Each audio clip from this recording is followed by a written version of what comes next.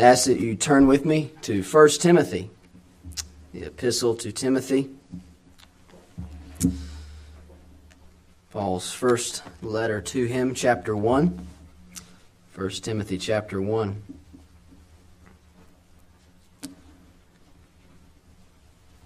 And we will break in to the chapter in verse 12 and read through to verse 17, or through verse 17. Let us hear the living Word of God. And I thank Christ Jesus our Lord, who hath enabled me, for that he counted me faithful, putting me into the ministry, who was before a blasphemer, and a persecutor, and injurious. But I obtained mercy, because I did it ignorantly in unbelief. And the grace of our Lord was exceeding abundant with faith and love which is in Christ Jesus. This is a faithful saying, and worthy of all acceptation, that Christ Jesus came into the world to save sinners, of whom I am chief. Howbeit for this cause I obtained mercy, that in me first Jesus Christ might show forth all long suffering, for a pattern to them which should hereafter believe on him to life everlasting. Now unto the King, eternal, immortal, invisible, the only wise God, be honor and glory forever and ever. Amen. Trust the Lord to bless that word to all of our hearts. Let's seek His face and ask for His help. My Father, we have come once again. We have heard Thy word read. And Lord, we need the help of Thy Spirit to rightly hear Thy message. Lord, I need the help of Thy Spirit to rightly preach this message. Lord, we ask that You'll make this a word that touches the hearts of all here.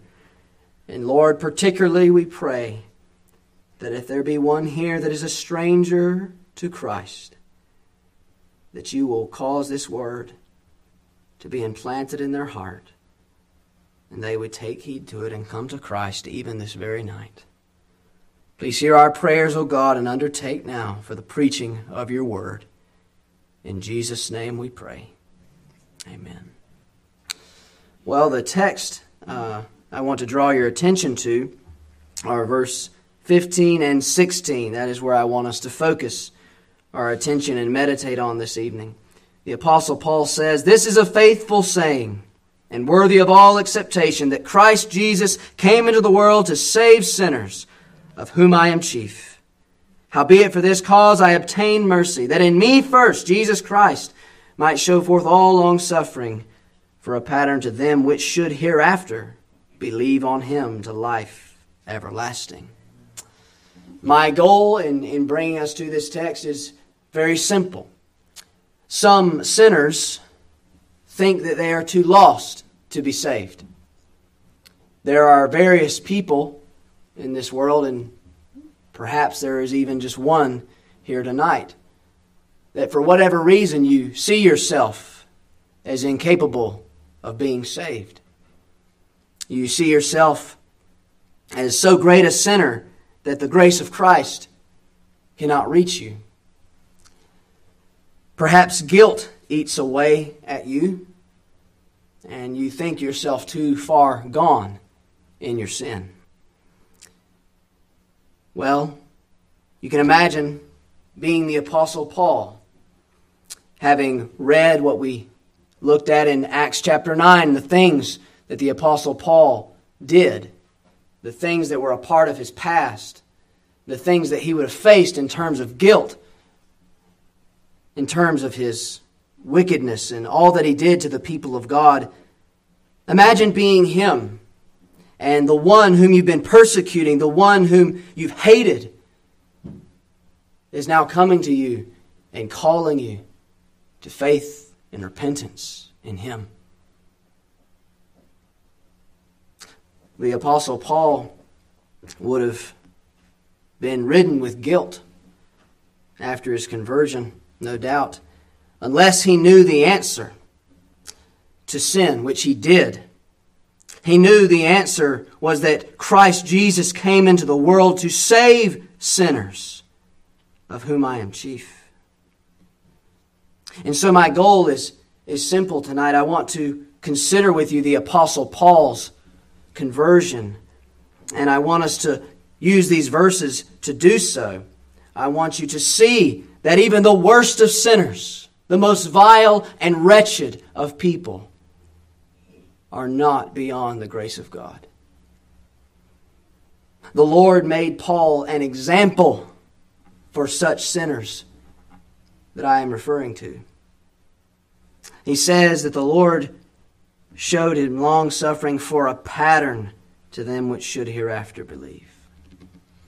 And so I want to consider these verses with you as a pattern for lost sinners to follow. A pattern for lost sinners to follow. And the first thing I want us to see here is the truth Paul believed. The truth Paul believed in verse 15. He writes, "This is a faithful saying and worthy of all acceptation that Christ Jesus came into the world to save sinners." That's the truth. Christ Jesus came into the world to save sinners. And I want us to consider several things about this truth. And the first is that this truth is comprehensive. This truth is comprehensive. This statement that Paul makes here, Christ Jesus came into the world to save sinners, it is a summary of the gospel. It's a statement that is a summary of the gospel. It identifies the Savior and it summarizes His work. It names Him as Christ Jesus. And there is much to consider in the names of Christ, as many of you will well know. But He is Christ. He is the Messiah that was promised from the Old Testament. He is the Son of God come into this world. And He is Jesus, who was named so because He shall save His people from their sins. He is the Savior. And so He is identified in this statement that Paul gives us. But as I said, His work is also summarized. And we need to take a moment here to consider all that's summarized in this statement. As we think about His work, Jesus Christ came into the world to save sinners, there are necessary implications of that statement. The obvious one, this is not an implication, this is there right in the text. Jesus Christ came into the world to save sinners. His incarnation, the fact that Jesus Christ, the Son of God, came into this world, entered in to this world in order to save His people from their sins. But even before that, the implied truth here that's summarized is that there was a covenant commitment of Jesus to come. Don't miss that when you read Christ Jesus came into the world to save sinners. Well, that begs the question, well, why did He come? Where is this coming from? This motive to enter into the world in order to save sinners is coming from His covenant commitment in eternity. It's coming from this covenant that He made with the Father to come into the world and save those who had been given to Him. So it tells us of His covenant commitment, of His incarnation, taking on flesh, taking on all the things that we were even thinking about this morning in terms of the incarnation. But beyond that, it implies more. It implies His obedience. His obedience to the law of God is implied here because Jesus Christ came into the world to save sinners. Well, He had to come to save them because they were lost. He had to come to save them from what they had, from their sins. And their sins are due to their breaking of the law of God. He came to obey. He not only came to obey, He came to satisfy the wrath of God upon the sins of these sinners. Christ Jesus came into the world to save sinners. How was He going to save them? He had to save them by obeying the law of God and by taking on all the wrath of God on the cross. Taking all their sin, becoming sin for us, and taking all the punishment that was due to sinners. I submit to you, His resurrection is implied here. Because this is a full-scale statement. It is a concise statement. It is summary, but it is comprehensive. Jesus Christ came into the world to save sinners, and that work did not end at the cross. Though He cried out, "It is finished." He cried out saying that because He's looking forward, knowing that He will rise again from the dead. It implies His ascension. It implies His ascension because as He rose again, the work, in one sense, was still not done. There was not a man ascended to God's right hand. It also implies His return. Because as Jesus Christ came into the world to save sinners, He came and He performed all the work necessary to save their souls from their sins. But He has now left to one day return and claim everything that He earned. And so this is a comprehensive truth. This statement is a summary of the gospel. It identifies the Savior and it summarizes His work. And this is where we begin, because this is what gripped Paul's heart. And this is what I want you to see tonight, particularly you who are here that may be lost in your sins. You need to see this truth. You need to behold what Jesus Christ has done in order that lost sinners may be saved and reconciled to God. This statement is a summary of the gospel. This statement implies the fulfillment of the objective. He came into the world to save sinners. It implies that what He came to do, He did. He performed the work necessary for the salvation of every sinner that He will save. So this truth is comprehensive. Christ Jesus came into the world to save sinners. But not only is it comprehensive, this truth is certain. This truth that Paul believed is certain. He tells us it is a faithful saying. A faithful saying. In other words, as that could be, that word faithful has the idea of objective. And so in other words, Paul's telling us this is objective truth. This is not up for debate. This is an objective saying that Christ Jesus came into the world to save sinners. Well, why is it certain? Why can we be assured of that? Why can you be assured of that tonight? Well, it is certain. It is a certain statement because of its author. God is the author of this statement. It is a truth that is revealed by God Himself. And as we read in Numbers chapter 23 and verse 19, God is not a man that He should lie, neither the Son of Man that He should repent. Hath He said, and shall He not do it? Or hath He spoken, and shall He not make it good? God not only will not lie, He cannot lie.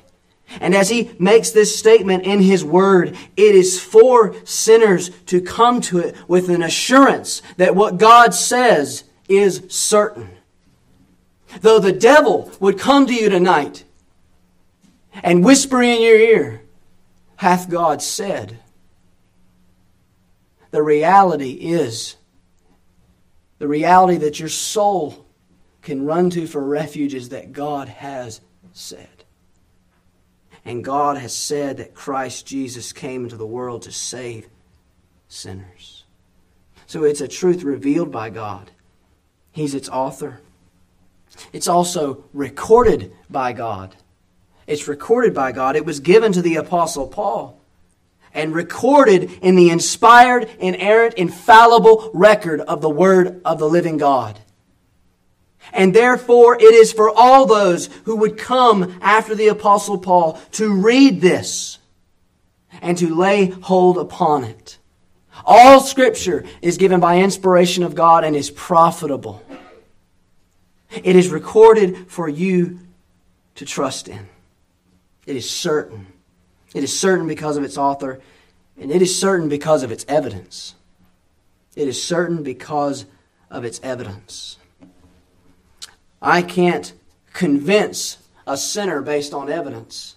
The Holy Spirit has to convince you of the truth. And yet at the same time, we are given evidence that is inspired by God. It is the record of the inspired event and the infallible truth that we are considering here. And so consider with me two things as we think about that is certain because of its evidence. The risen Christ makes this truth certain. The risen Christ makes this truth certain. How are we to be assured beyond the testimony of God that this is certain? Because Jesus Christ is risen from the dead. That is not only inspired truth written in the Word of God, it is an historical fact that even the greatest of historians have to wrestle with and cannot disprove. And ultimately they have to just blindly deny it rather than accept it because they don't want to know Christ. The risen Christ. And that's what God tells us. That's one of the reasons for the resurrection. Obviously, our redemption is key in it, but think of what he says. Think of what he says through the Apostle Paul in Acts 17, verse 30. Jumping into verse 30 and into 31. And the times of this ignorance God winked at, but now commandeth all men everywhere to repent, because he hath appointed a day in which he will judge the world in righteousness by that man whom he hath ordained, whereof he hath given assurance unto all men, in that he hath raised him from the dead. The resurrection of Christ makes this truth certain. The Lord tells us in Romans 1:4 that Christ was declared to be the Son of God with power, according to the Spirit of holiness, by the resurrection from the dead. So Christ certifies this truth by the fact that he is risen, by the fact that the tomb is empty.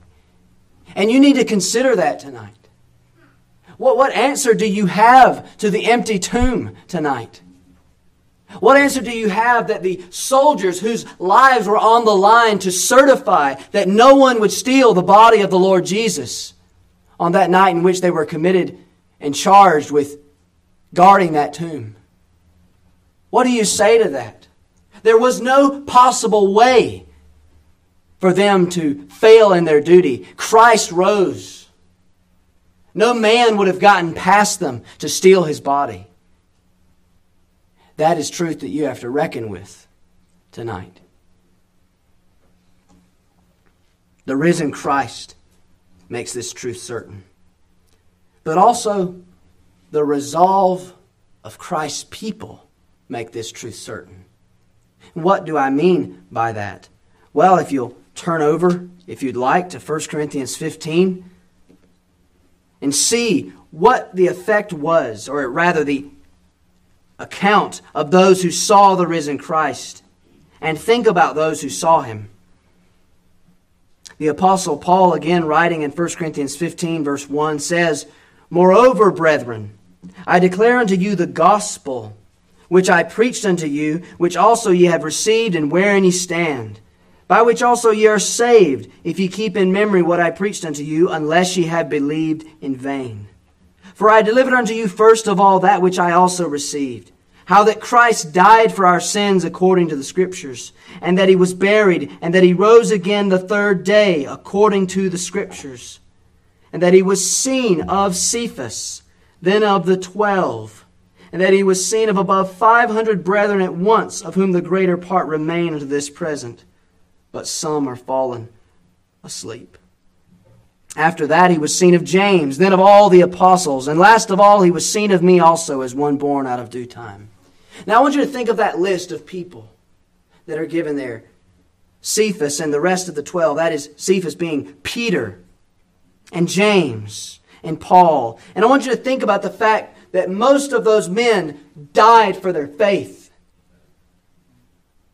Most of those men who were marked with a certain amount of timidness and shyness. Peter himself, who denied the Lord out of fear and unbelief on the night of his betrayal. And yet, after they see the risen Christ, they are resolved to lay down their lives for Him. Only certain truth does that to people.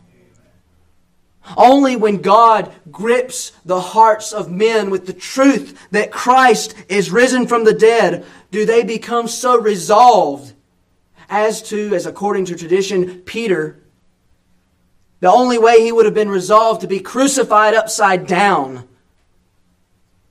tortured before that, and all the rest of the things that we can read about concerning the horrible deaths of these men, the only thing that would have given them that resolve was the reality of the truth that Christ is risen. And you have to reckon with that this evening. The certainty of this truth. But also, this truth is comprehensive, it is certain, but also it is crucial. This truth is crucial. The Apostle Paul says it's a faithful saying. And then he says, and worthy of all acceptation. Worthy of all acceptation. In other words, it's worthy of all reliance. It's worthy to be depended upon. It's worthy of wholehearted acceptance. It's deserving of all your confidence and your trust. Well, we might ask, well, why? Outside of the things that we've just considered concerning its certainty, why is it so crucial that this be accepted and believed? Well, because of its implication regarding its rejection. Because of its implication regarding its rejection. Christ Jesus came into the world to save sinners. And so, obviously, to not be saved is to be lost. And to be lost is to be lost for eternity. The implication of rejecting this truth is an eternity suffering the just wrath of God upon you for your sin. That is why it is crucial. That is why if God has brought you here tonight and you are outside of Christ, it is a crucial truth for you to consider right now. God is setting before you His gospel. He is setting before you Christ.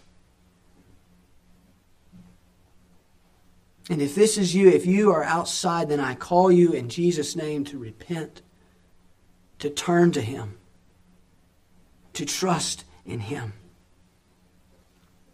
So this truth is crucial because of the implication regarding its rejection. The horror of rejecting this truth.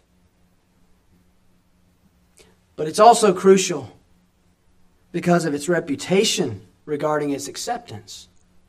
Not only its implication regarding its rejection, but its reputation regarding its acceptance. What do I mean by that? Well, what I mean is that not only is this deliverance from hell, it's not only worthy to be accepted because you'll get out of going to hell and suffering an eternity's worth of wrath. That's not the only reason it's worthy to be accepted. It's worthy to be accepted because it puts before you not only deliverance from hell, but a change of your life. It sets before you more than you can ever imagine. It's not just a get out of jail free card, as so many who are so deceived think it is. It is something so much more. It is Christ. It is reconciliation to God. That is what's being set before you here in this truth. He came into the world to save sinners. You could say He came into the world to reconcile sinners.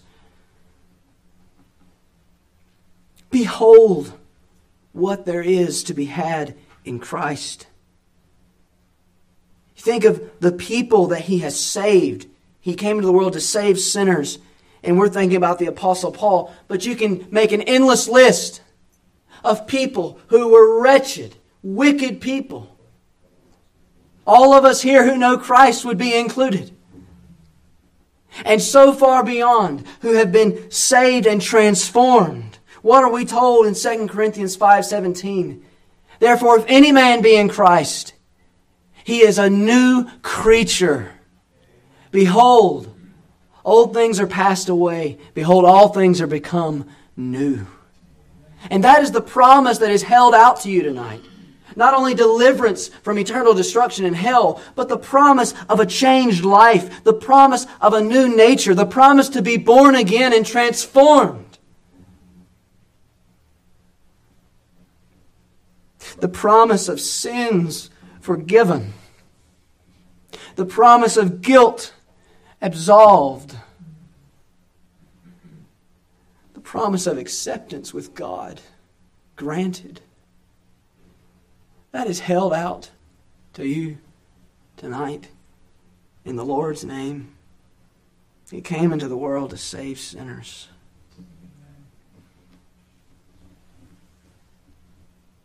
Oh, what Christ will do for your soul if you will but come to Him. But lastly here, as we think about the truth Paul believed, it's comprehensive, it's certain, and it's crucial. But this truth is personal. This truth is personal. Paul, at the end of verse 15, says, regarding the sinners that Christ came to save, of whom I am chief. Of whom I am foremost.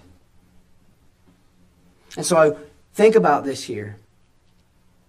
The gospel is a personal message. It is truth that is for the individual soul. And Paul knew that. This truth is personal, and it was personal to Paul. This is how Paul viewed himself. I am chief of sinners. Why did he view himself that way? Because he was transparent with himself. The way you need to be. Paul knew his heart to the degree that he knew of the wickedness and the darkness that was inside of him so that he could say, I am the chief of sinners. He is affirming in that statement what Christ came for. Christ Jesus came into the world to save sinners, of whom I am chief. That's me, Lord. And I need you to save my soul. That's really the point. I am the chief of those sinners that you came to save. He is affirming what Christ came for, and he's embracing what Christ came for. And so as it was personal to Paul, it should be personal to you. There's a call for you tonight, if you do not know Christ, to make this truth personal to you. It is a personal message. And until you get this, you will not understand your need of Christ. You will not understand. If you cannot say, I am the chief of sinners, if you cannot see the wickedness that is in you, to that degree, you will not understand your need for Christ. You are not a good person. There is none good, no, not one. That doesn't mean you may not do good things. It doesn't mean you're the most wicked person alive in terms of the outward things that you've done. But what it means is there's no spiritual good in you. And before God, you are bankrupt. And you need Christ to come and save your soul. I would say I am obviously preaching to those that do not know Christ, but I would say a word to those who do know Christ at this point, is that until you and I enter into this statement more fully, we cannot fully enjoy and appreciate the glory of the gospel. That as Paul says this, there's a laying hold of the gospel in this statement. I am chief of the sinners. And there's a realization of the glory of the gospel in this statement. And we would all do well to begin each day right here. That as we awake, as we arise in the morning, before we talk, if you're a husband, before you talk to your wife, if you're a wife, before you talk to your husband, before you talk to your children, before you talk to anyone, this that you would afresh bring yourself before God and confess, I am the chief of sinners. Whatever happens today, that's how I view myself. I am the chief of sinners. That is a place of humility. That is a place where we recognize what we are outside of Christ. And it's a place where we need to always frequent in our walk with the Lord. So this truth is personal. And you need to make it yours tonight, those that are strangers to grace. So that is the truth that Paul believed. And now consider with me from verse 16 the mercy Paul received. The mercy Paul received. He says in verse 16, howbeit for this cause I obtained mercy, that in me first Jesus Christ might show forth all long suffering for a pattern to them which should hereafter believe on him to life everlasting.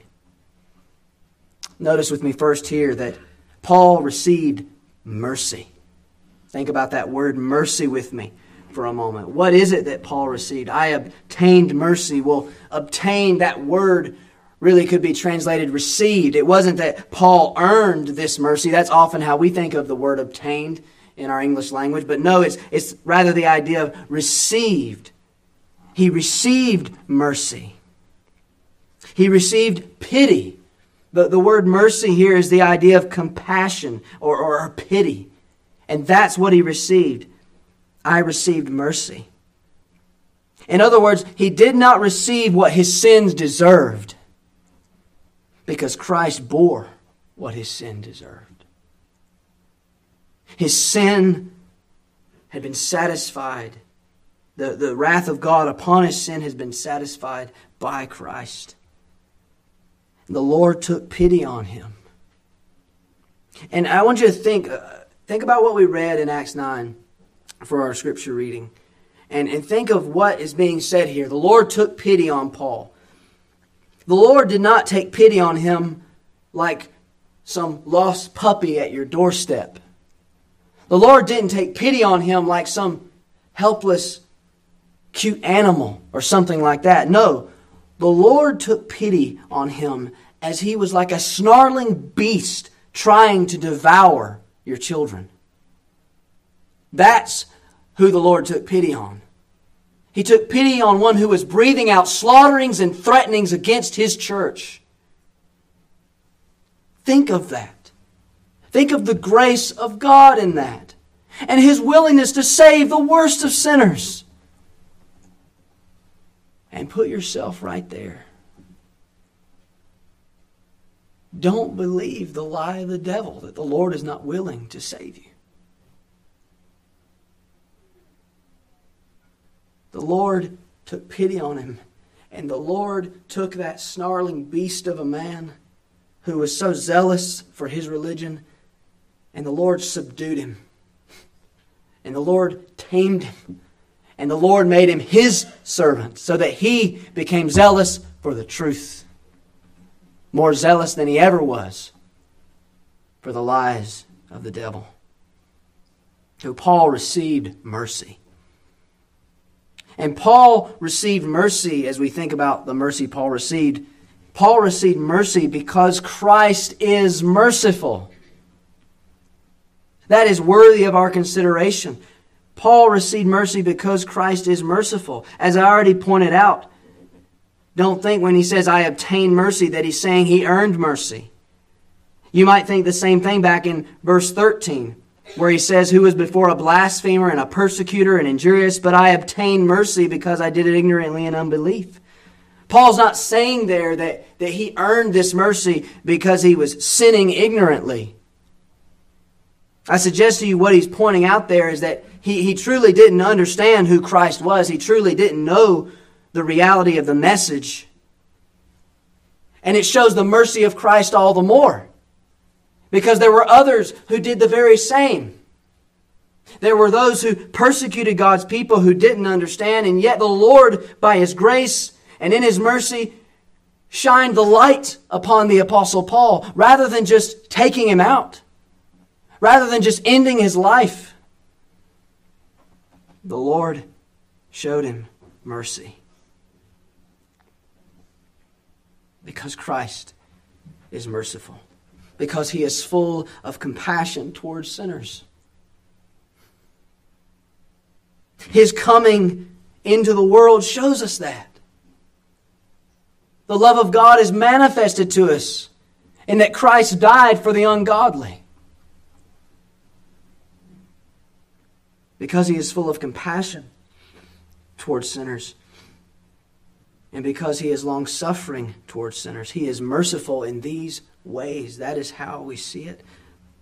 Paul says that he might show forth all long-suffering.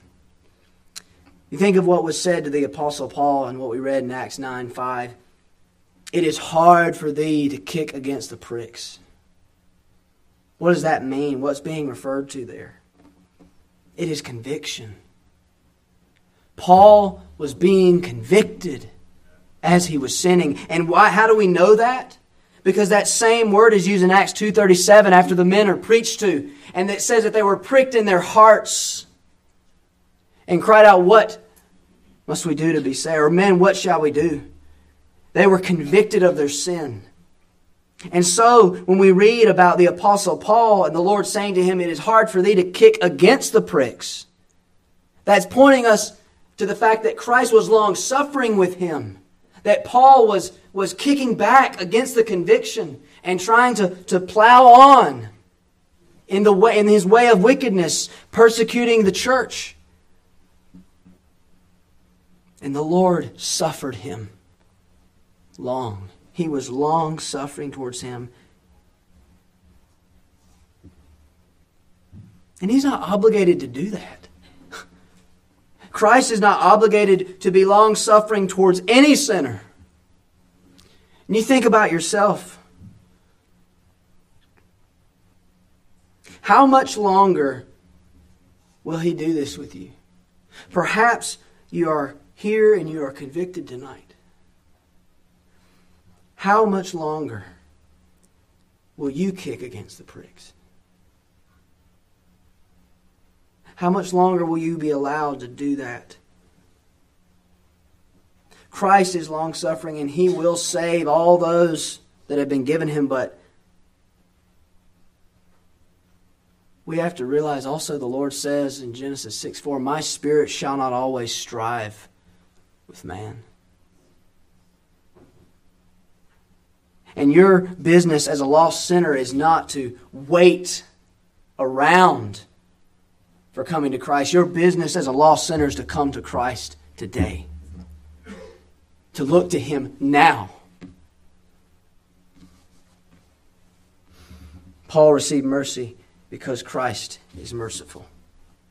And Paul received mercy even though he was merciless. Don't let this just go over our heads how sinful of a man this was, how wicked of a man this was. He was merciless in his sin. And we see that in his actions and his emotions. In just a couple of passages, we already read Acts 9 earlier, but I'll turn to it again just so you can get the full picture. And Saul, yet breathing out threatenings and slaughter against the disciples of the Lord, went unto the high priest and desired of him letters to Damascus. He was zealous in this way. His emotions were on fire against the church and against these people. Threatenings and slaughter against the disciples. And then consider what we read in Acts 26 about Paul. And he's giving his testimony. He says in Acts 26:9, I verily thought with myself that I ought to do many things contrary to the name of Jesus of Nazareth. Which thing I also did in Jerusalem, and many of the saints did I shut up in prison, having received authority from the chief priests. And when they were put to death, I gave my voice against them. And I punished them oft in every synagogue, and compelled them to blaspheme. And being exceedingly mad against them, I persecuted them even unto strange cities. He was merciless in his persecution of the church. And you see it in his action and in his emotions. And yet, though the extent of his sin was so great, though his mercilessness was so evident, yet Christ still showed him mercy. And do you think that he will not show you the same mercy? I assure you, he will show you mercy. Paul was extremely religious. It's not as if we're thinking about somebody who was living in the world, though that application is not removed. But I want you to just think about that. He was zealous in his own way in his religion. And there are some people who, though they may be in Christianity, they're just zealous for it as a religion. And they don't know the heart of the truth that is Christ. And I ask you to search your heart about that this evening. But Paul received mercy even though he was merciless. And Paul became an example of the Lord's mercy. That in me first Jesus Christ might show forth all longsuffering for a pattern to them which should hereafter believe on him to life everlasting. Part of the purpose in the Lord saving such wicked sinners is for them to be an example to others who are coming on down the line, and you want to see him as an example tonight. He is an example to identify with. That is why he set forth for a pattern, that sinners would be able to identify with him. That a sinner in the depths of their sin and in need of mercy would be able to see one who had received such mercy that they are in need of. And he is an example for them to imitate, therefore. He's an example for lost sinners to imitate, that others could confidently come to Christ for the forgiveness of all their sin. All their sin. You and I, you think about that statement, all their sin, and you think about Paul and what that would have meant to him. What it would have meant to him to say, all my sin? Really? All of it? Everything? And the Lord says, all of it. And you can receive the same tonight.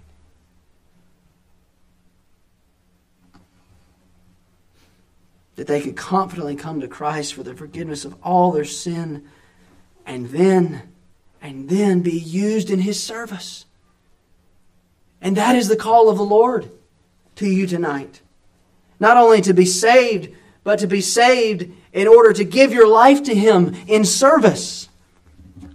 And that's the last thing I want you to see, is that Paul became the servant of the one who showed him mercy.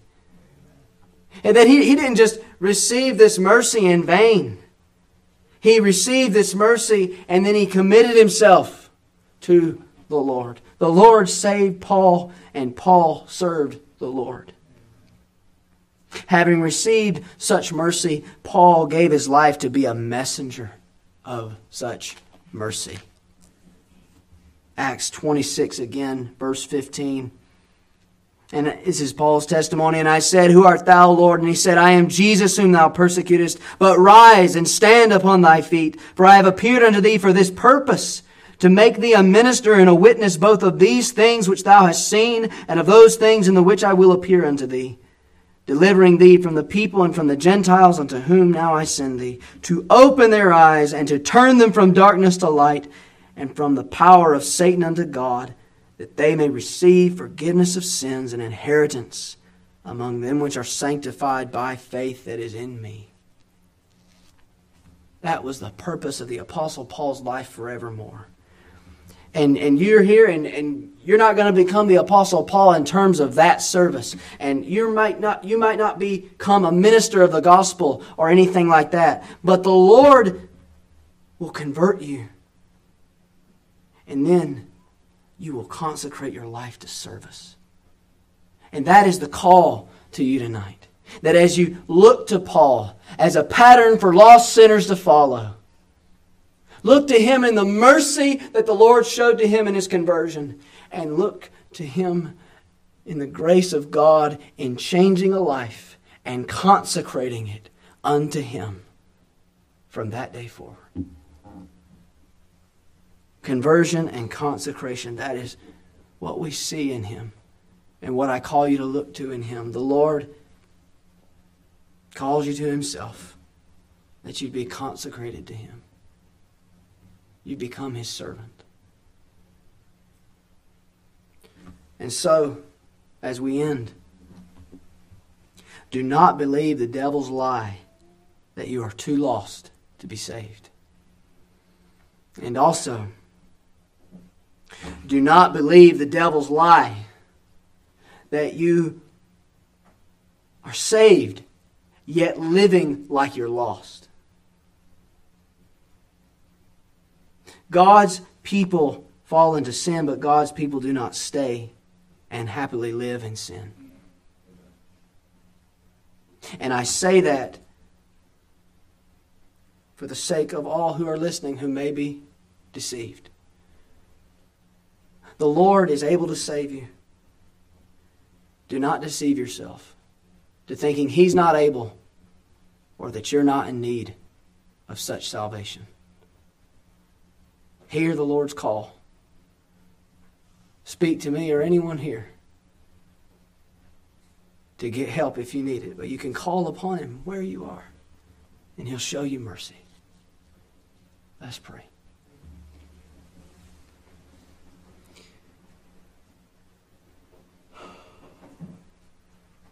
Our Father in heaven, Lord, we are mindful. We are mindful that You are the only one that can save a soul. And we ask Thee, O God, that if there were anyone here, Lord, maybe most people here are saved. But Lord, if there's just one, even if there's just one, we pray, Lord, don't let them go out of here a stranger to Christ. Our life is but a vapor.